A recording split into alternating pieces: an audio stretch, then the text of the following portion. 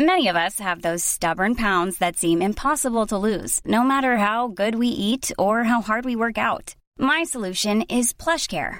PlushCare is a leading telehealth provider with doctors who are there for you day and night to partner with you in your weight loss journey. They can prescribe FDA-approved weight loss medications like Wegovy and Zepbound for those who qualify. Plus, they accept most insurance plans. To get started, visit plushcare.com/weightloss. That's plushcare.com/weightloss. Mom deserves the best, and there's no better place to shop for Mother's Day than Whole Foods Market. They're your destination for unbeatable savings, from premium gifts to show-stopping flowers and irresistible desserts. Start by saving 33% with Prime on all body care and candles. Then get a 15-stem bunch of tulips for just $9.99 each with Prime. Round out Mom's menu with festive rosé, irresistible berry chantilly cake, and more special treats. Come celebrate Mother's Day at Whole Foods Market.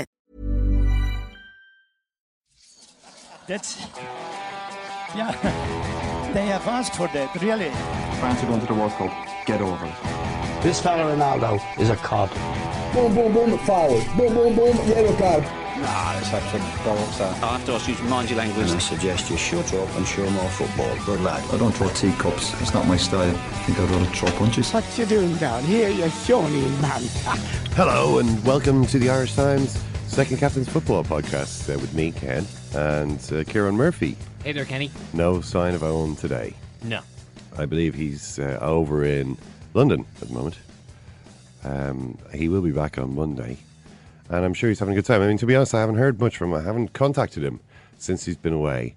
My philosophy is, if he's away on a break, he probably doesn't want to hear from me. You, obviously, we have a WhatsApp group here for the second captain years. Yeah. And the couple of times that you've gone on holiday since this WhatsApp group has been formed, you immediately leave the group. Well, I don't want to hear about like who's getting coffee or. No, I understand where you're coming from. It's just it's the first time I saw it, it just seemed a little cold. Well, it wasn't cold. I mean, you've got. I understand now where you're coming from, Ken, obviously, absolutely. But just at the time, I'm just telling you honestly, our reaction in the office when your flight was leaving at, say at 10 o'clock, and at 9:59, Ken Early has left the WhatsApp group.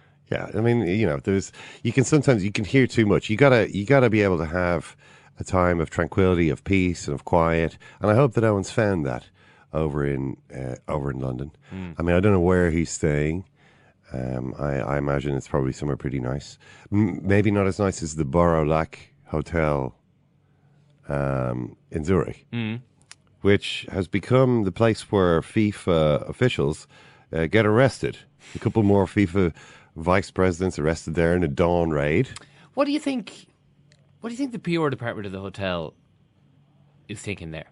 I mean, it's gotten a lot of coverage. I mean, the name of the hotel is mainly known seared for onto the my police busting into the. I mean, Ken, it is also known for extraordinarily rich fat cats. Who enjoy throwing out the idea that they're rich and that they are fat cats. I'm at the Borolac. Yeah, it's where FIFA stay. Yeah. Yeah, I mean, it's kind of if I would say immediately wherever a FIFA Exco committee member is, you're probably not a million miles away from some pretty high grade hotels, food, etc. And they do look after their patrons. I mean, I remember when the first round of arrests were made in May or June. Seeing the concierge with a sheet holding up, creating a screen of discretion behind which these FIFA officials are being bundled out, and that's the way it is at these top hotels. A friend of mine was once arrested in a top hotel in London by the police who came to his room. There'd been some kind of an incident, in the bar. The police came to his room. Coming together of a face and a fist, I think. Anyway, Police came to bundle him out at dawn. It was unfortunate. But as he was being kind of not frog marched, but led out by the cops, the concierge sort of tipped his head and said, "Good morning, sir." And then, as he returned back to the hotel several hours later, having been through the disgraces of the police interview and so on and so forth, he said, "Good afternoon, sir." So totally unruffled, and that's you get what you pay for. When you go to a place like that. So I'm sure at least part of the top class fare that they've become accustomed to there. Yeah. And an all-knowing but extremely discreet concierge. I guess it's time for my report on sport. So, where are we going to start? We're going to start Gary Neville. I mean, yesterday morning, I was cycling around, stopped at traffic lights, looked at my phone. Someone had mentioned something about Gary Neville going to Valencia, which I thought was, well, I don't know why that person was saying. Phil. They were saying it to me. I thought, well, yeah, I mean, that would be kind of interesting. I suppose Phil's there. Then it turned out when I, a few minutes later got off the bike, this has actually happened. Gary Neville really has become the manager of Valencia until the end of the season. This is amazing. How does Phil feel? Was the first thought. Oh, poor Phil. He is going to be the manager, I believe, against Barcelona this weekend. Phil, not Phil. Phil Neville will be the manager of Valencia, who have to play Barcelona at 7:30 this weekend. 7:30. I'm not sure whether that's our time or Spanish time, but Gary will take over immediately after that. He didn't want to make his very first game a 7-0 home defeat against Suarez, Messi, and Neymar. I mean, I suppose he needs time to get to know the squad. I don't know why he couldn't just take over. Why don't you just take over? You're playing against Barcelona. Phil can fill you in on... I mean, I wouldn't have a problem with this if the assistant manager that was about to... that you were about to take over from wasn't your brother. I mean, I would 100% be saying, yeah, well, you can, you started, the week's training has already begun. Nameless Spanish assistant coach. Yeah. You should, see it through. But when it's your brother, I mean, Phil Neville's head coach career numbers are not going to be good by the end of this week. No. I mean, he's managed one game, 100% loss record. Goals for, goals against. I don't wish to speculate, but it's probably not going to look amazing. Well, we're saying this, but of course, maybe Gary Neville is counting on the effect of the fact that all his players will know that he's there watching. Well, maybe he won't be in the stadium, but he'll be watching. And this is a new era for Valencia. Valencia, who are owned or controlled by a friend of Gary Neville's, Peter Lim, an entrepreneur from Singapore, who's got various business interests with him. We will talk to Sid Lowe about this in a little bit more detail, but just some of the things that have been said about this. Two people's reactions I want to bring to you. First of all, Alex Ferguson. Quite why he was talking about it, who knows? But he said Gary has many attributes that suggest he will be successful in management. His leadership skills are strong. He's honest and he's hardworking. He's the type of character who's not afraid of making big decisions, which is a vital skill when leading. That's Alex Ferguson, who's just permanently stuck in corporate speech mode now. He literally can't. He almost cannot frame his thoughts in any other way. There it is again. Sorry, what's that? What was the word that he decided was a key part of successful management? A vital skill when leading. It's interesting that, because just coming up to Christmas, I suppose a lot of people will be spending time in bookshops. Don't buy Alex Ferguson's book, Leading with Michael Morris. Really, don't buy the book. It is a terrible, terrible book.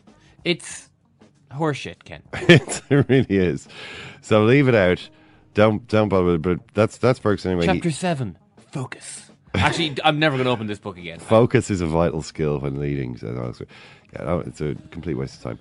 But the person with a more interesting reaction to all this is, I believe, Richard Keys. Stunning. Absolutely stunning. Now, this is Richard Keys, remember, who has been, for the last, basically, as long as Gary Neville's been on Sky, has been trolling Gary Neville. There's just been this low-level troll campaign going on from Richard Keys about, you want to take the easy way out. Oh, you want to earn a lot of money for sitting in a nice, comfortable chair in a TV studio. And chicken you too much of a to go and managing the game. The game. You've got so much to offer the game. So why don't you offer it?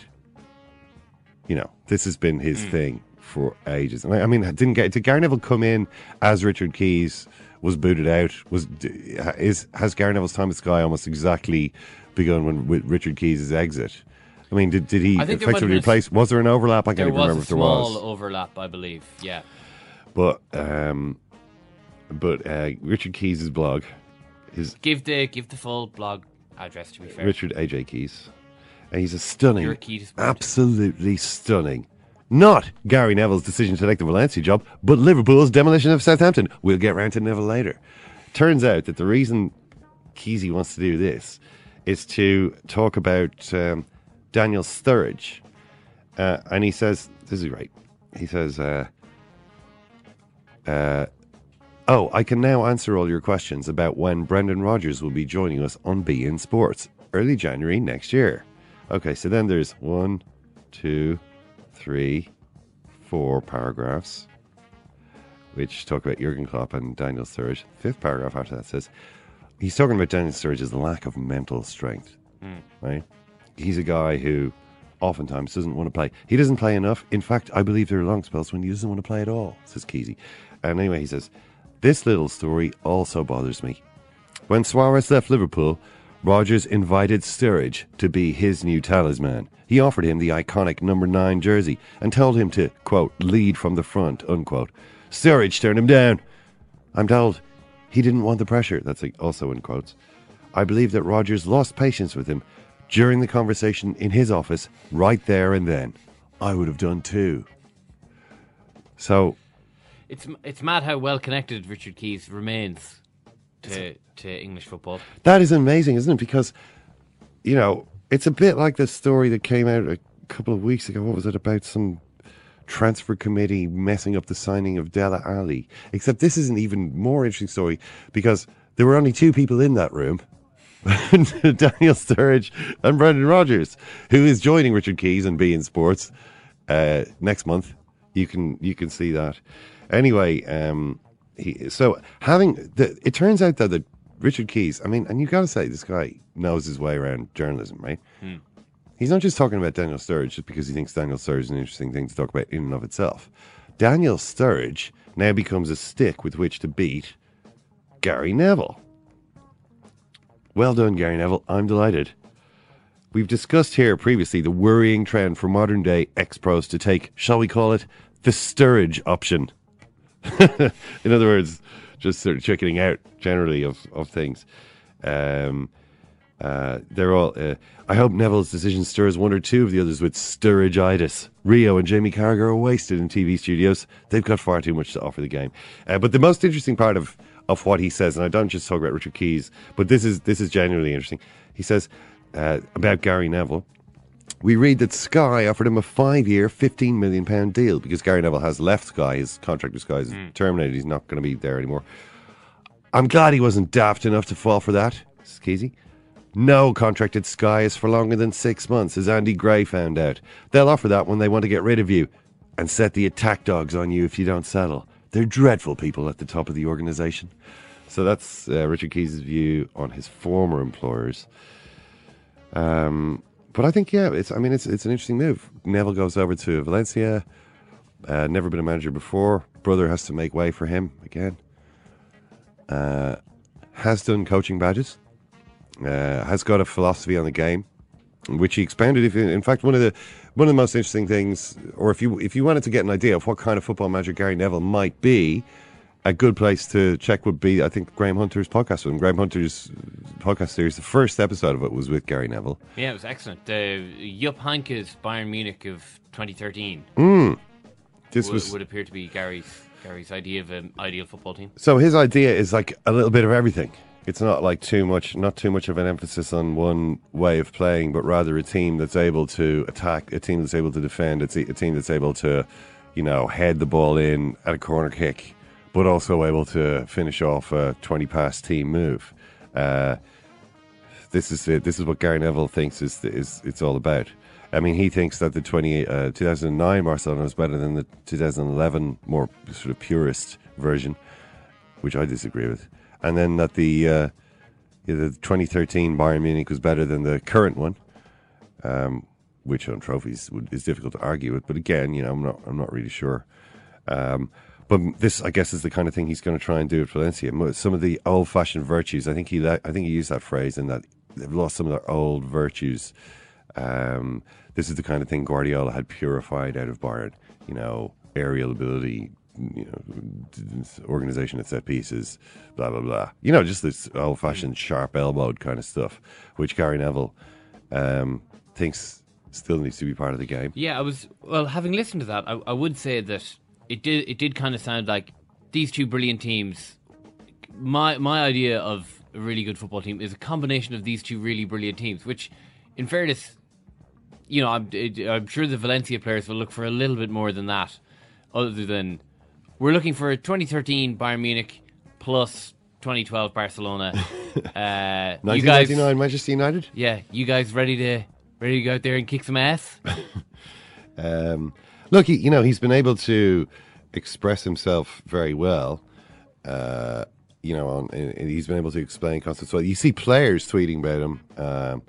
When he's on TV, saying, "Oh, this is great." Gary Neville's, making that little what's that gesture called? The little emoji with the finger and the thumb and index finger making a circle, and the other fingers. What is that gesture called? It basically means good or very good.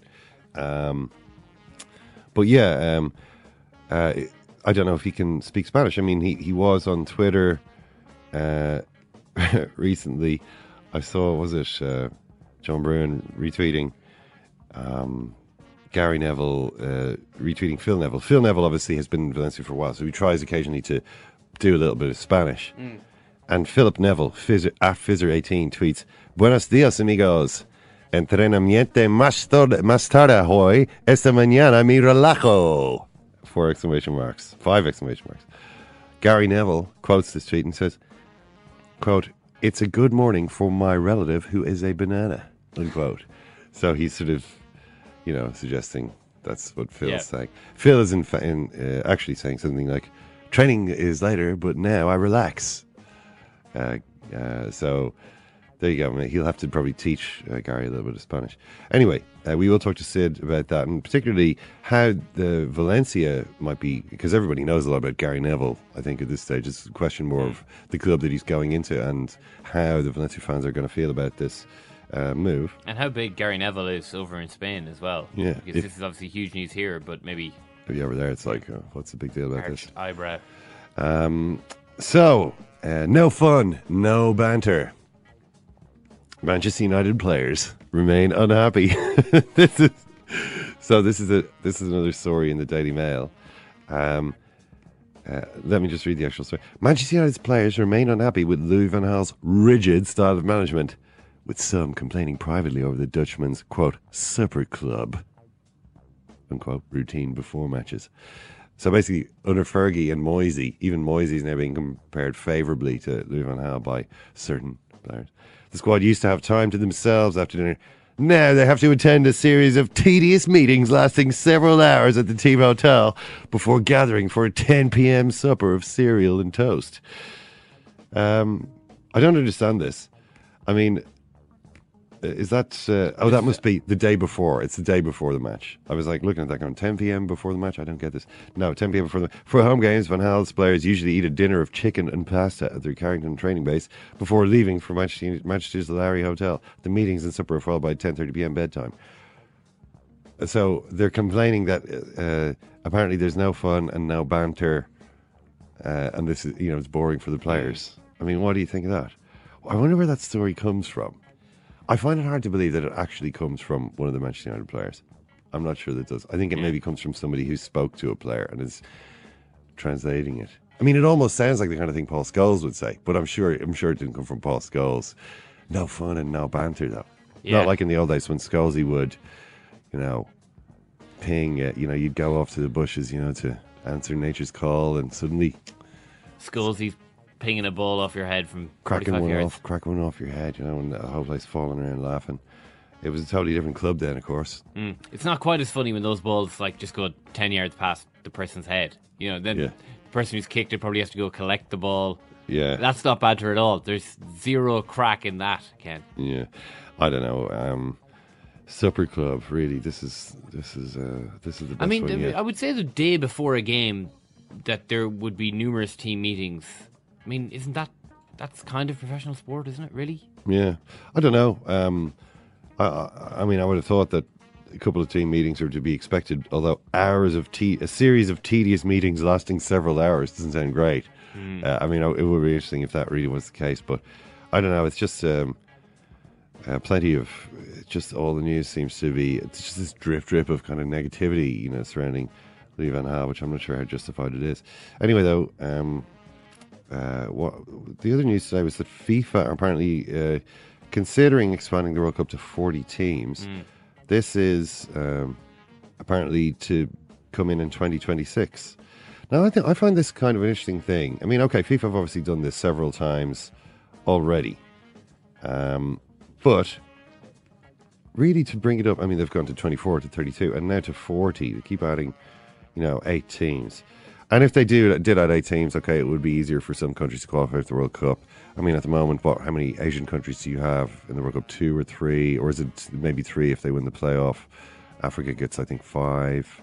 Oceania aren't guaranteed 1 at all. Yeah, I mean, if you look at Africa, it's roughly 1 in 10 countries, like 1 in 10 countries that get to the World Cup. Whereas in Europe, it's, 1 in 4, between 1 in 3 and 1 in 4. So if you're in Africa, you're looking at that going, that's not fair. And I imagine that most of these 8 new World Cup places will be allocated to Asia and Africa because, that's how you grow the game, I suppose, and not really by giving extra places to Europe. So I don't think it would be something that would, in the way that the Euro expansion obviously helped Ireland to qualify for this tournament. It's not going to be a thing for Ireland that way. What it is it means that the group of countries that can host the World Cup has just got even smaller. If this is to be brought in, you've got a situation where there's only a tiny handful of countries that can ever aspire to host the World Cup, especially on the specs that FIFA have kind of laid out, where you've got to build all these stadiums. They all have to be of a certain standard. And really, it's. I mean, we'll talk in our other program as well about the Olympics and the sort of desirability of sports events, sports mega events in general. I think these things are going out of fashion in a big way. I mean, we saw last week Hamburg. Hamburg was supposed to vote for the Olympics, or was the city of Hamburg and the state of Hamburg wanted to vote for wanted to bid to host the Olympics, and there was such opposition to it that they eventually had to have a vote on it, and the vote was defeated.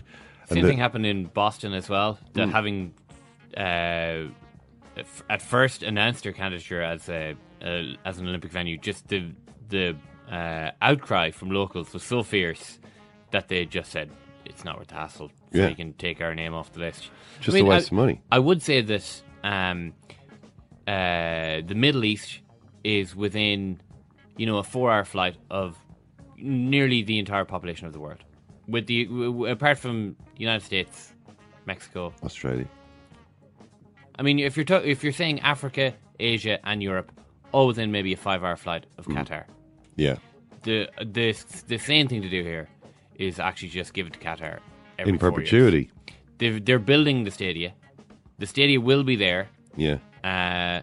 We found a spot on the calendar for it now that suits everyone. Yeah. So I would say that's probably where we're going with this. Just the Qatar FIFA World Cup every 4 years. And Olympics. It'll become a key part of the build up to Christmas every year. No one would have to worry about how much it costs. There'd be no more of these Montreal situations. Yeah.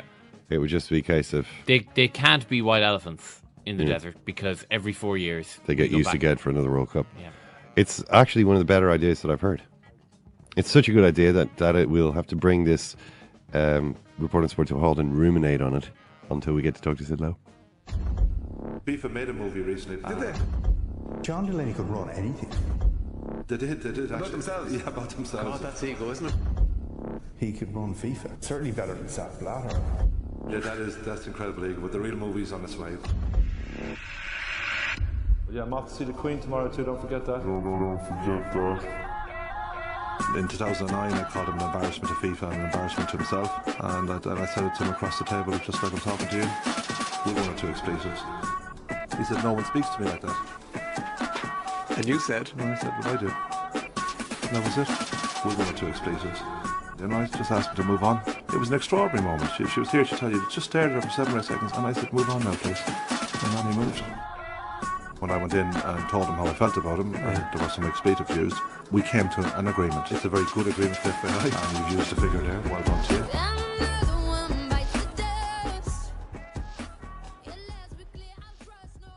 We're joined now on the line by Sid Lowe. And Sid, I was listening to yourself and Phil Kitrow talking about the weekend Spanish football, the Spanish football podcast. And there was at that stage a vacancy at Valencia. But the name of Gary Neville didn't come up in your conversation. It sounds as though this has really come out of the blue. What was your reaction when you heard the news yesterday? Well, my first reaction was, bloody hell, Gary Neville. It was unexpected. It was unexpected in the sense that nobody anticipated that he would be the new Valencia manager. I think when you take a step back from it, of course, it all falls into place. And on the face of it, after the event, it all seems extraordinarily logical. Maybe not necessarily from a purely footballing point of view, but in terms of his relationship with Peter Lim, in terms of the fact that Phil Neville is already there and so on. But yeah, there's no doubt about it. My initial response was, bloody hell, Gary Neville. Well, when you say it all falls into place, can you explain why that is, why this fits together so neatly? I mean, obviously some people will know this, but for those who don't, Gary Neville, of course, is very much the leader of the class of '92, the group of Manchester United players who are involved in the construction of a whole series of actually a whole series of construction projects in Manchester, in particular the football hotel near Old Trafford. They are the owners of Salford City, and the key thing is that their most significant business partner is Peter Lim, the owner of Valencia, is a half owner of Salford City. He's been involved in the other projects of class of '92. Someone that they knew when he was running Manchester United's, I think they were called the Asian Red Cafes, and they met him while on tour as players. Their relationship with Lim, in particular Gary Neville's relationship, and he's clearly the most driven, the most ambitious, the most business-minded of the class of '92. His relationship with Lim has been very close for a long time, and of course that explains, at least in part, why Valencia went for Phil Neville as the assistant coach in the summer. Phil Neville, who didn't necessarily have a direct contact with Nuno, whereas Nuno's previous assistant manager was a contact of his own, which of course was Ian Caffro, who's now at Newcastle. So Phil Neville came in, I think, as a kind of decision made at club level, at ownership level in the summer. And so I suppose when you start to kind of pick at the threads, then Gary Neville becomes a relatively natural choice now in that context. Now, that context, I think, could potentially prove to be problematic in terms of the way that the fans respond to this. But of course, it all depends on how successful he is. And I think we all believe, those who've seen a lot of Gary Neville, I think we all believe that he certainly has the ambition, the analytical mind, the intelligence, the drive, the personality to be a success. But this is a difficult job he's going into. Yeah, I mean, there are so many things that go to make up a manager. Gary Neville's clearly got quite a few of them, and it always helps to be friends with the chairman. That's my small doubt, though, Ken. Yeah. I mean, obviously, on the face of it, it helps to be friends with the chairman. But when you go into a club, and perhaps these are Spanish terms that don't mean a huge amount in England, but from a Spanish perspective, you go into a club that is socially fractured. In other words, there's a sense of mistrust between fans and club. There's a doubt about where the club's really going, what its true intentions are. So being, if you like, supported by the hierarchy, in this case directly by the owner, obviously puts you in a stronger position in terms of are you as likely to be sacked and so on. But it does create doubts, and it creates suspicion, some of which may not be fair amongst the fans. Now, the clearest example of this is what has happened to Nuno Espirito Santo, the previous manager. Now, Nuno was very definitely Jorge Mendes' man, and Jorge Mendes has always been seen as the kind of the power behind the throne at Valencia, the guy making decisions, the guy choosing who they buy, which just happened to be his players, choosing who they sell and who to and for what kind of price, which again includes some of his players. And because Nuno was close to Mendes, now that in theory reinforced his position, in particular in the summer when the club had got rid of the president and the sporting director. It made Nuno the most powerful figure at the club in theory. But of course, what it also did was that all of the doubts that surround the club in terms of why are we signing him, which direction we're going in and so on, that the fans had become focused on one person, which is Nuno. And Nuno takes not just the blame for his own mistakes, which were many, but also mistakes of the club or doubts about the club, suspicions about the club. So he became, if you like, the figurehead of a triumvirate of power, which was Mendes, Lim and him. Now, Neville, of course, comes in, and this is a conscious attempt from Valencia to not be seen to be choosing another Mendes person, to back away from that a little bit, which I think is the right thing to do socially and politically. But, of course, if things go wrong and there are continuing doubts about the club's mechanism, then Neville will, like Nuno before him, not just take the blame for what may or may not go wrong with him, but will take the blame for what may or may not go wrong at an institutional level, because he will be seen as the owner's imposition. And, of course, there's a bottom line, which is the owner's imposition of a guy with no first team coach experience at a very, very big club. Yeah, I mean, this is, I suppose, the problem. You know, I mean, it's one thing to say, okay, we're going to, George Mendes won't be quite as influential as before, but then, when the chairman chooses his mate to come in, it looks, it doesn't necessarily look as though maybe the method at the top of the club has changed. Well, could you talk to us a little bit about George Mendes' role? Because it seems as though Valencia are one of a few clubs around Europe. Maybe you could look at clubs like Porto, Atletico Madrid, Monaco, Besiktas, where it almost seems these days that the primary role of the club is to sign players, fatten them up, and sell them off to another select handful of bigger, richer clubs. With George Mendes in the middle of that process, making a ton of money. I mean, that's what's happening in Valencia. Well, that's precisely the problem, and precisely the reason why there's been this kind of social fracture, because that is certainly the suspicion that Valencia's fans have started to have, and that they started to believe that, for example, why was Nicolas Otamendi brought in? It turned out he was a very good player and he played really well for us, and we were pleased that this Mendes player came to us. But then the following summer he goes. Well, and their argument is that if Mendes is truly involved in this project, why aren't his players who become good then encouraged to stay rather than moved on for a profit? Why do 4 or 5 Mendes players come over the course of the summer who actually we then think, he's not that good? Because, of course, if Mendes becomes involved in your club and he brings you Jose Mourinho and Cristiano Ronaldo and Angel Di Maria and David De Gea, you say, this is all right, isn't it? But the suspicion is that the driving factor is not the desire to make the club grow. That's the problem that the fans have. Now, I in all of this, I'm a little cautious, or uneasy is maybe the word in all of this, because this is an analysis that I think it's natural that people make, and I'm not sure if it's always fair, but it's natural that people reach those conclusions. It's natural, therefore, that impinges upon the nature of the relationship between the clubs, between the club's owners and its fans.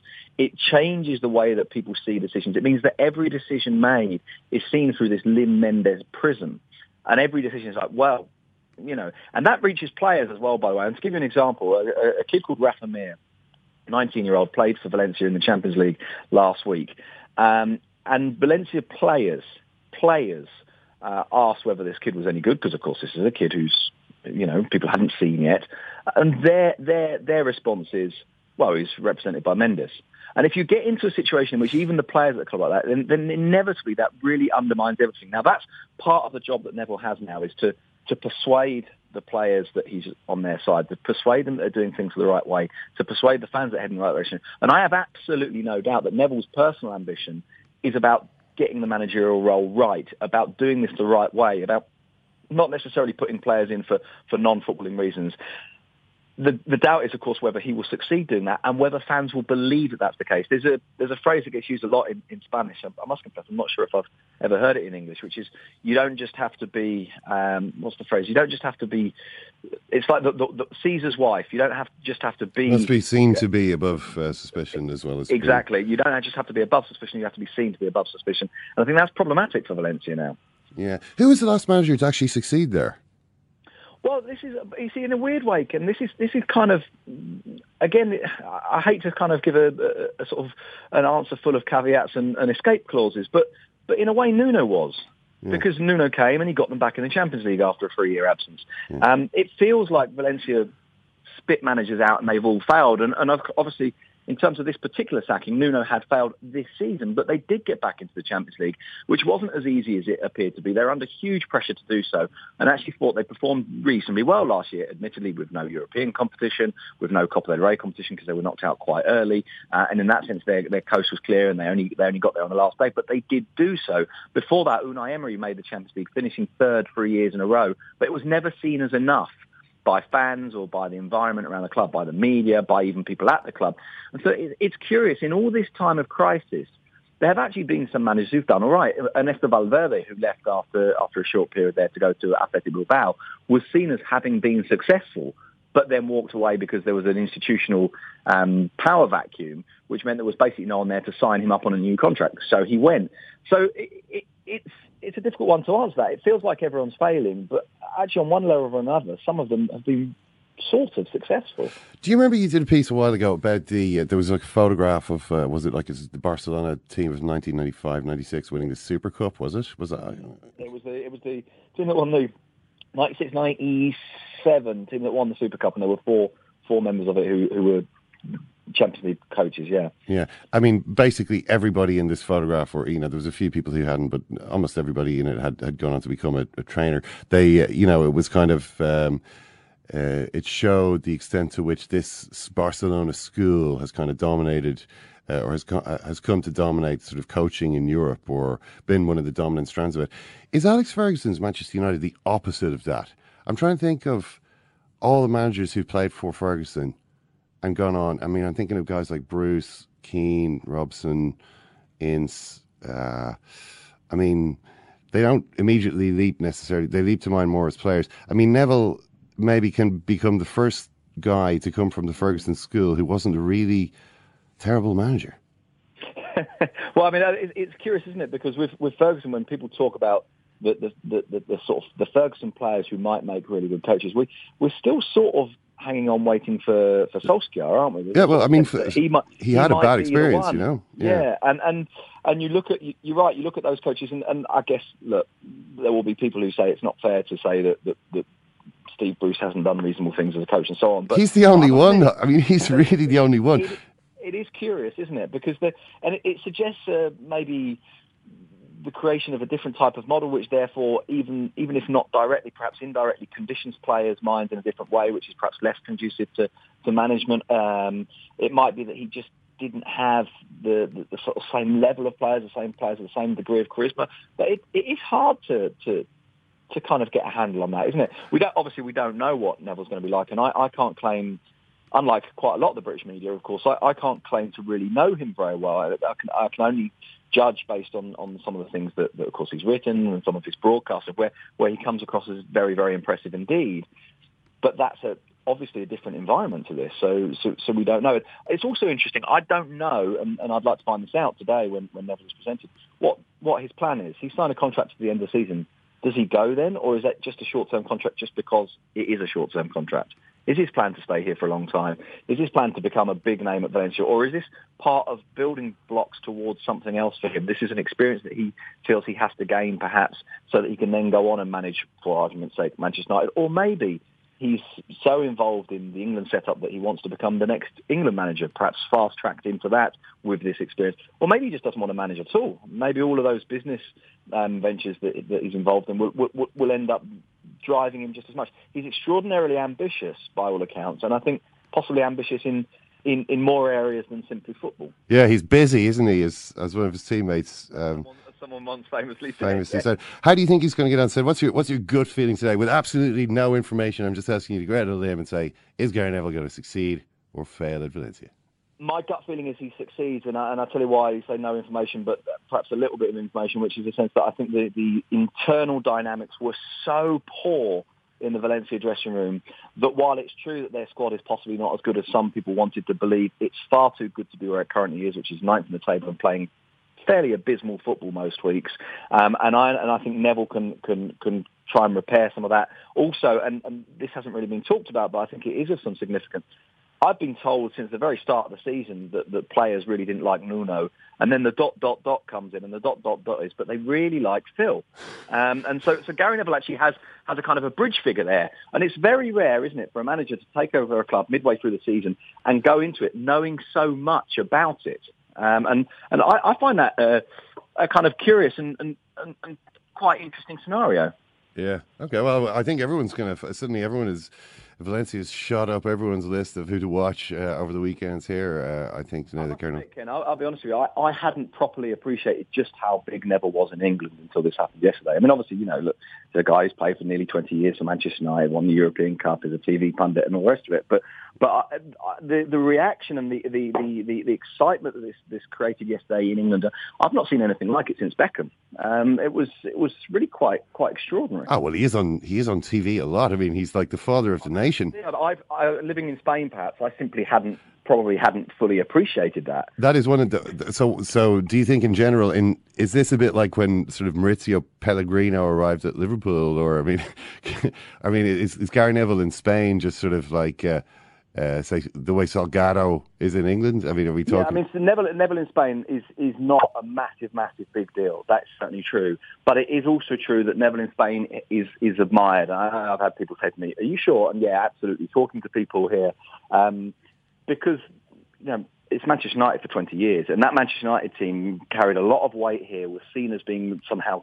Well, not somehow, in very many ways, completely different to what happens at Spanish clubs, to being seen as a kind of a model of how to run a club with the stability and the success and so on. And Neville was seen as the embodiment of that. In fact, from my point of view, seen as a bigger player for that United team in Spain than I'd ever really honestly appreciated him being in England. Because, you ask about the great Ferguson teams. And to be honest, you have to go through 8, 9, maybe 10 players before I got down to Neville. Whereas in Spain, he was this big guy at Man United. And yeah, I guess he was. But he's certainly not as big as he is in England. And I think it also, as you rightly said there, he's on the telly a lot. I think we're seeing the power of someone who's proven to be a very, very good communicator on an extremely powerful platform. And that has been, in terms of the English analysis of him or evaluation of him, it seems to me that has been more important than any kind of practical impact of what he's done as a coach, for example, with the England team. Yeah, it's great, Sid. I'm sure we'll be talking to you about Gary Neville many times. Hope so. Why do you think it might be, Kieran, that the dominant school in English football over the last 20 years, the Alex Ferguson Manchester United school, has not created this generation of great managers coming out of it in the way that the Cruyff Barcelona... I mean, Cruyff was at Barcelona for only a couple of years. I mean, 5 or 6 years? Obviously, he was very successful. But for a relatively short period, compared to Ferguson's, 26, 27-year tyranny. Well, maybe that's the reason. The word you just used there. Tyranny. Yeah. He didn't encourage Instead thinking. of it being a school of football. it is a fairly well-worn trope at this stage, but the idea that it was the individual charisma of Ferguson rather than I can stand here in front of you. Anyone could be telling you what I'm telling you because it's so good tactically that you will go out and win games. If there was like a manager Tron 3000 telling you what I'm about to tell you, you would be able to understand it. You would then go and win games. Oh, hang on. You stand there, I stand here. The ball pass, I run here. Oh, I see. I get it now. Effing get effing stuck in. Said it like a governed accent. Well, I mean, it is interesting. That's obviously like a shameful diminution of Alex Ferguson's tactical nous, but I mean that would be what people would think. Maybe I do think that maybe whatever it was that he was doing was difficult to copy. And he certainly hasn't been able to explain it. I mean, look at his boring book over there, Leading, just this turgid nonsense, this waffle. It's not like he's been able to isolate, reverse engineer, the secret of his own brilliance. And when you look at the guys who have been, the managers who, I mean, Bruce, Sid was defending Bruce there, and I was unfair to Bruce. Bruce has had a good career in management. You know what I mean? Just because he hasn't necessarily managed to get a job at a big club or win a big trophy, he still has done well.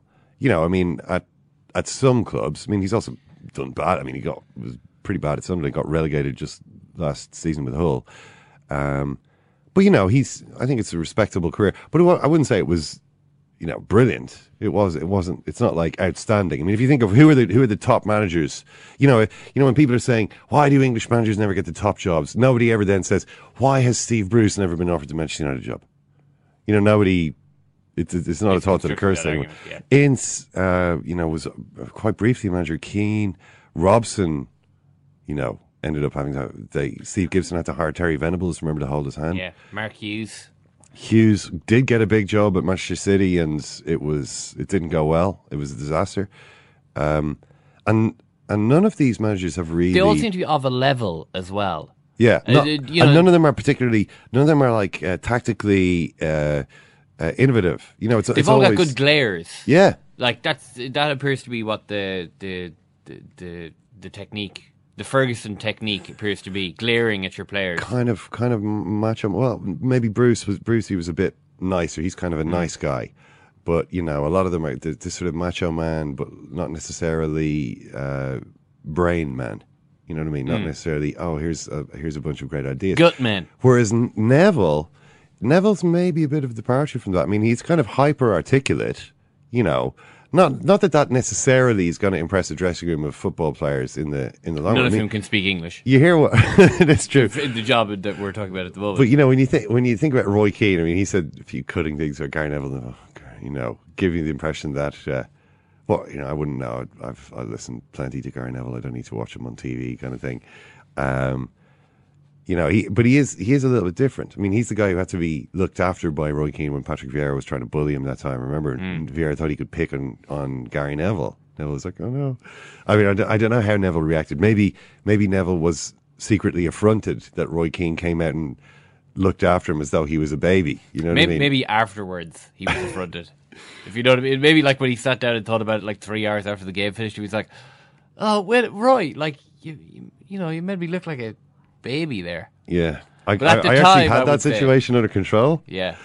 But at the time, I would say he was relatively happy with how the thing panned out. He is, though. He does have a great career, really, doesn't he? I mean, not just in football terms, but also since he left football. I mean, he is Mr.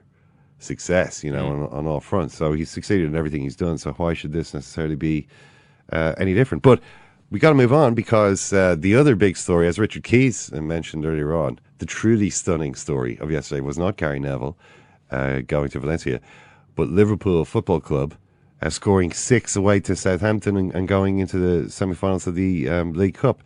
Tony, Jurgen Klopp has only been there for 2 months, but already seems to have had a profound effect. I mean, it's a completely different club, a different team from the one that he took over. After watching him for this long, is there anything that you can put your finger on? What is he doing differently that's led to such a dramatic turnaround in Liverpool's fortunes? I think the biggest thing is he's shown belief in players. If you go back a few months to Brendan Rodgers' last couple of weeks, well, probably a bit longer than that, one of his mantras that kept coming out was that he didn't have the tools to do the job. And that kind of like a belief seeps into the dressing room. Once a player knows the managers and believe in them, and whatever the manager was saying publicly, it will have been amplified privately with all the frustration that you'll see on the training ground, in games and in team talk. So that kind of like a belief did get through to the players, and I think that's what we've seen more than anything else. Jurgen Klopp come in, and one of the first things he said was, I don't want Cristiano Ronaldo, I want this group of players, and everyone laughed. It was one of those, it seems a daft remark. In many ways it is. It's a daft remark, of course. If he could have Cristiano Ronaldo, he'd want him. But he knows he can't have him. So what's the point in pining for something that he can't have? He's got these players at least until the January transfer window and probably beyond.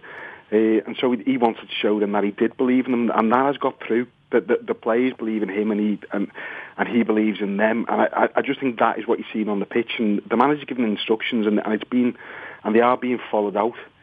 Absolutely, there's no one who's doing anything different than what the manager wants. So you have that combination of belief and adherence to a strategy, and you're getting what we're seeing now, which is a Liverpool team, which as you say is totally transformed. I mean, Brendan Rodgers, I'm sure, knew that football is a mental game, and it's a lot of it is about belief and it's about attitude. But for some reason, just wasn't able to pull it off to quite the same way, and not a lot of people can. I mean, I'm wondering what is it you think about the way in which Jurgen Klopp works? Everybody knows this in theory. It's good. You want to make the players feel as though you believe in them. You want to send out a team that thinks it can win the game, and yet it's such a difficult thing to do. I'm wondering what is it that he does that seems to work so well. I think the first thing he does is he rides with reputation, and we're seeing this increasingly with modern footballers. They've got so much, and everyone looks at the wealth and everything that goes with being a footballer. That motivation can sometimes be an issue, and man management is harder now, I'd argue, than it's ever been. Klopp arrives with the reputation of someone who not only has won major trophies and has got to the Champions League final with a team that was unfashionable in that kind of level. He also comes with a reputation of enhancing players. And I think as a footballer, when someone comes in and you know that under his predecessor it hasn't been working for you, this is your chance. For some of the players, it's their last chance. There are players at Liverpool now who, if Klopp doesn't buy, you would say they would have to take a step down with their next move. Now you've got a number of players who you're looking at and saying, these look like players who are not only good enough for Liverpool, but if they did leave, they would get a good move. And I just think that, I think he brings out the ambition in players. He makes players want to play, he makes players want to play to the best of their ability. And I spoke to one of his coaches who he'd worked with at Mainz early in his career, and he told me about the training regimes. He went through it, and I said, that sounds so physically and mentally rigorous that I wonder how long that can last. And his response to me is, yeah, but the difference with Klopp is he wins hearts and minds. He's not just a manager who tactically, who drives players tactically. He wins the hearts and makes them want to play for him. And I think we see that. We see that in every game. We see him with his arm around Jordan Ibe every single game. You see the way he comes on and reacts to Brad Smith, who made his first appearance in God knows how long last night. And he does have this way of getting into players' hearts, and they do want to play for him. I mean, he's even got Daniel Sturridge playing for him now. One of the teams that definitely kind of has, you can already see beginning to emerge at Liverpool, and it was a big feature of his time at Dortmund, is that Klopp is a kind of a mind over matter guy when it comes to injuries. And he already talked about, we decide when we're tired, no one else decides when we decide when we're tired.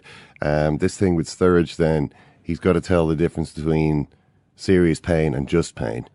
And it seems like a lot of the players will go along with that. Sturridge, though, is a curious case. I mean, there can't be another player in the squad, or maybe in the league, who combines such a high level of talent with such a low pain threshold.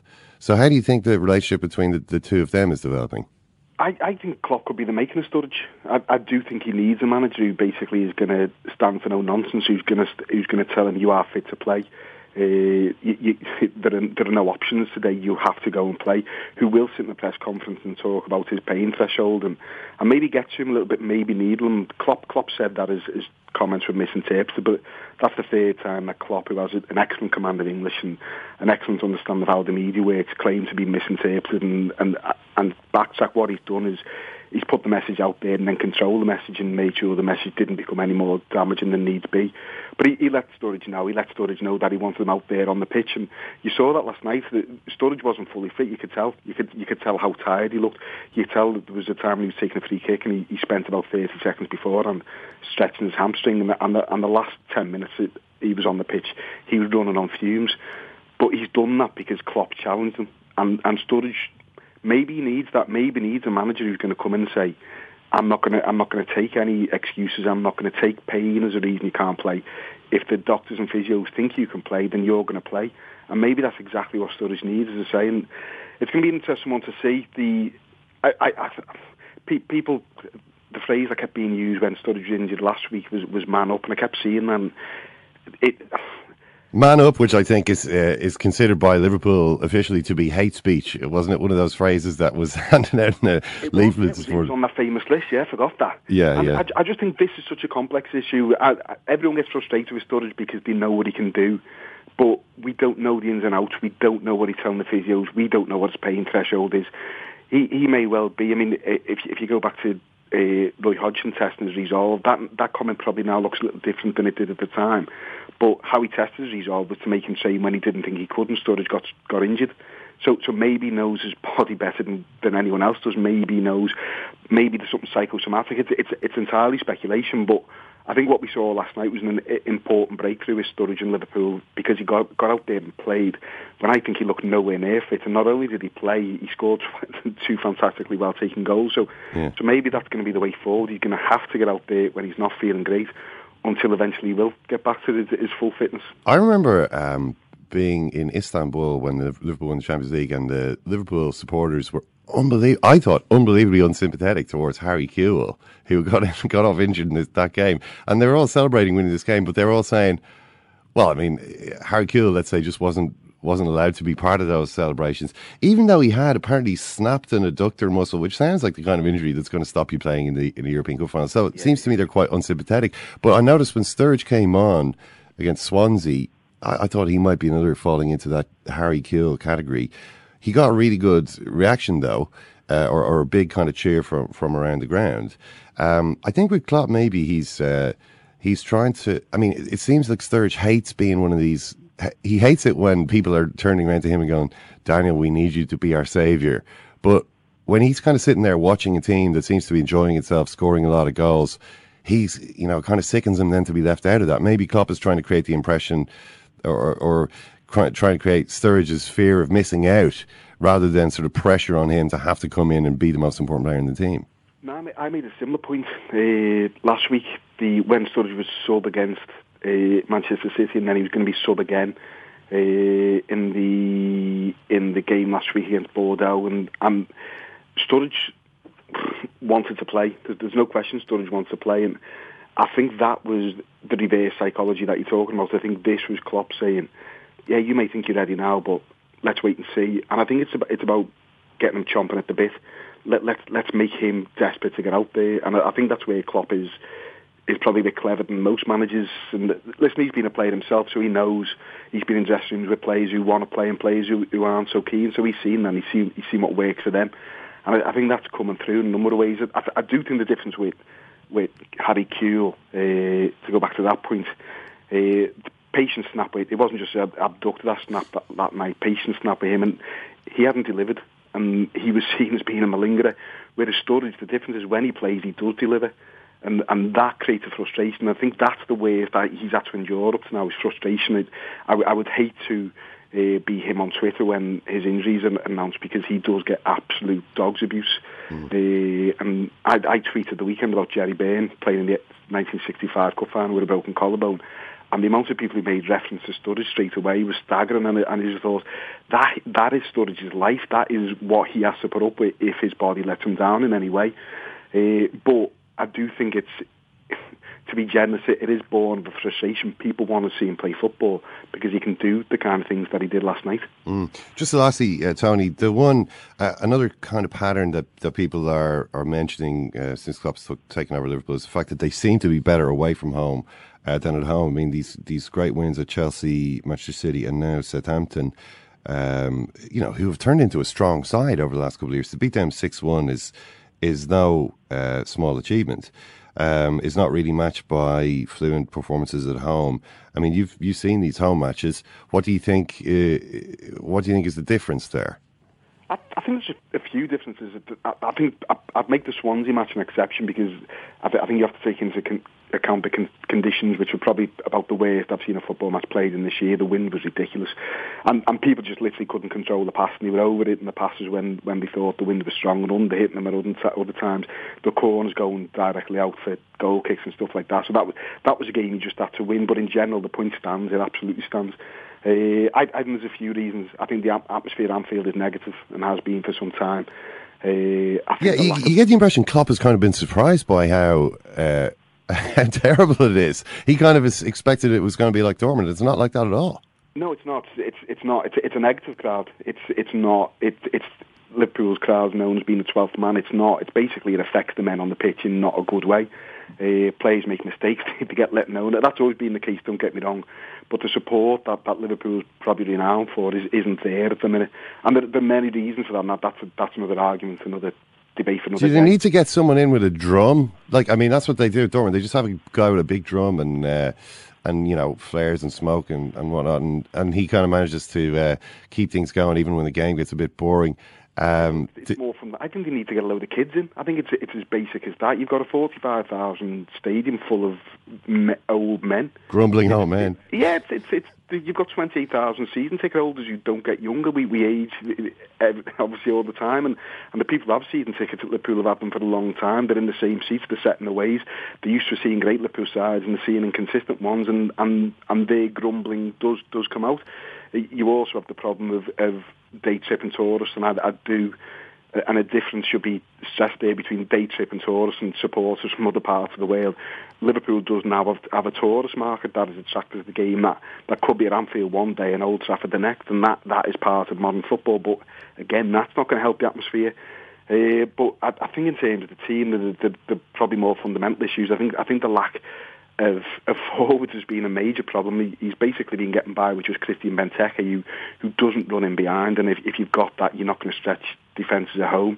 They also don't have, and I think this is the most shocking thing about Liverpool's transfer policy over the last couple of years, they do not have a midfield passer. They don't have someone who can control the game, control the tempo of the game, can open up spaces in front. They haven't got that type of player. And when teams come and sit deep and get plays behind the ball, a player like that is an absolute must. Does Emre Can not display some signs? I mean, I saw Ruud Gullit was criticising him yesterday, saying or not yesterday, rather Sunday, was actually picked him out and said, what does Emre Can think he's doing? This is completely useless. He's kind of standing there between the central defenders doing nothing.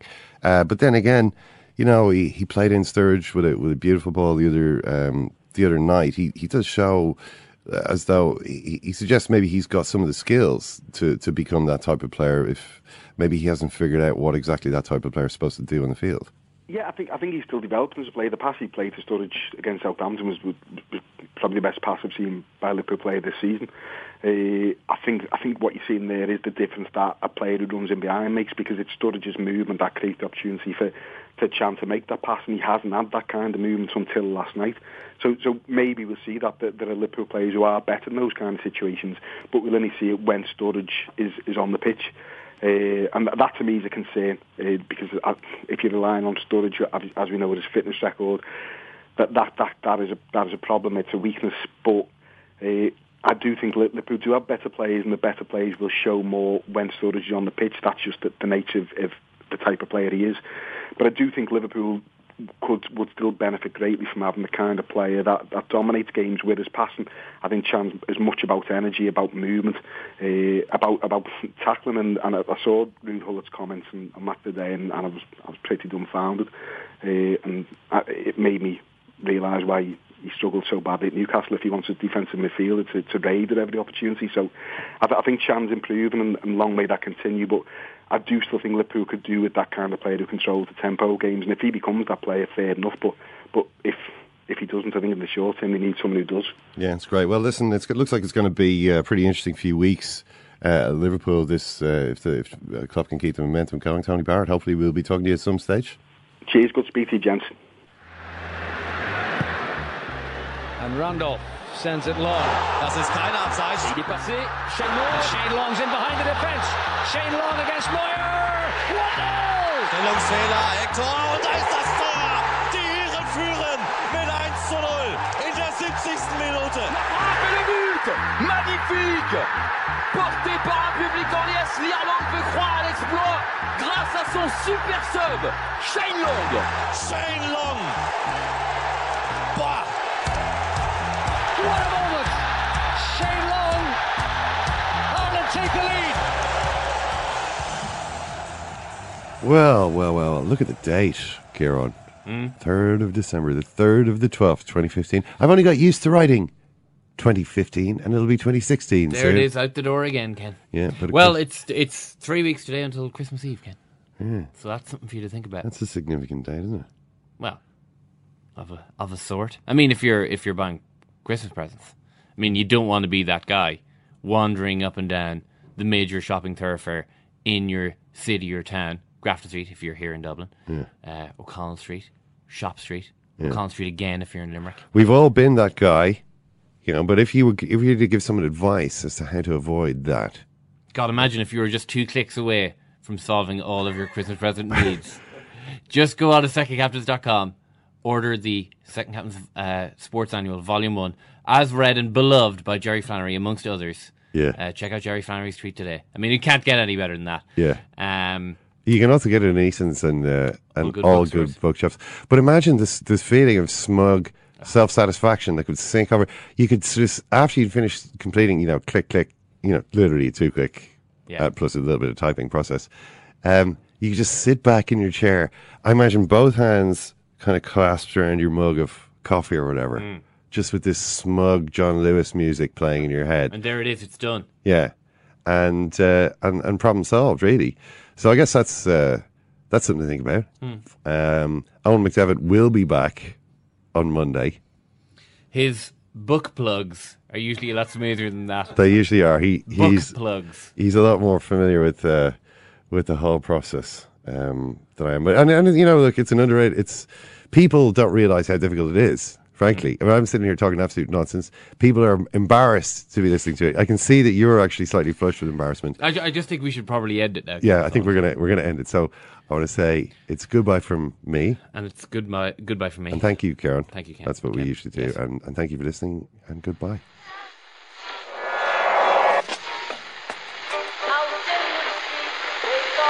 What fun is that? That's the second time it's gone off. They never go home, those boys. Mom deserves the best, and there's no better place to shop for Mother's Day than Whole Foods Market. They're your destination for unbeatable savings, from premium gifts to show-stopping flowers and irresistible desserts. Start by saving 33% with Prime on all body care and candles. Then get a 15-stem bunch of tulips for just $9.99 each with Prime. Round out Mom's menu with festive rosé, irresistible berry chantilly cake, and more special treats. Come celebrate Mother's Day at Whole Foods Market.